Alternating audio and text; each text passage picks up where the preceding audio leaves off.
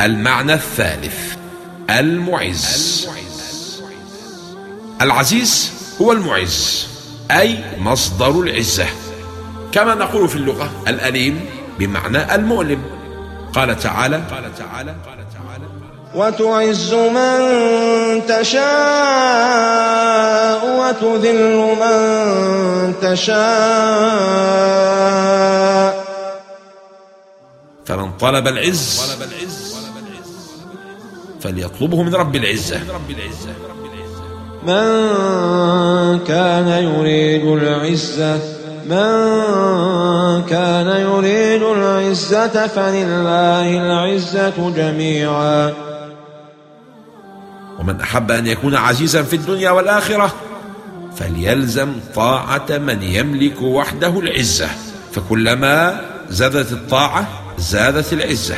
ولذا فأعز الناس هم الأنبياء، ثم الذين يلونهم ممن اتبعهم من المؤمنين، وعزة كل واحد بقدر علو رتبته في الطاعة.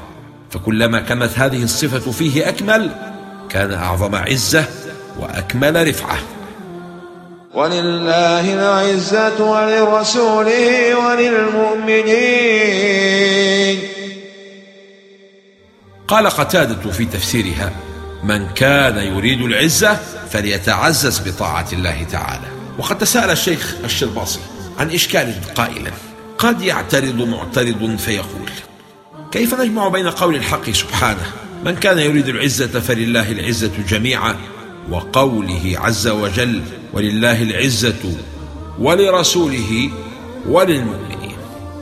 والجواب أنه لا تنافي بين الآيتين، لأن العزة الذي هو للرسول وللمؤمنين هو في الحقيقة ملك لله ومخلوق له، وعزه سبحانه هو المصدر لكل عز، ومن ثم يكون عز الرسول صلى الله عليه وسلم والمؤمنين مستمدا من الله.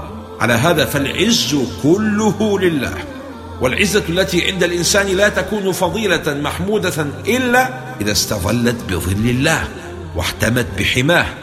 أما عزة الكفار المشار إليها في الآية الكريمة: بل الذين كفروا في عزة وشقاق،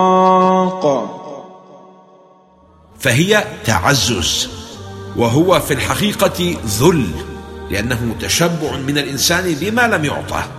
وقد تستعار العزة للأنفة والحمية المذمومة، كما في قوله تعالى: وإذا قيل له اتق الله أخذته العزة بالإثم. وكل ذلك ليس من العز الحقيقي في شيء.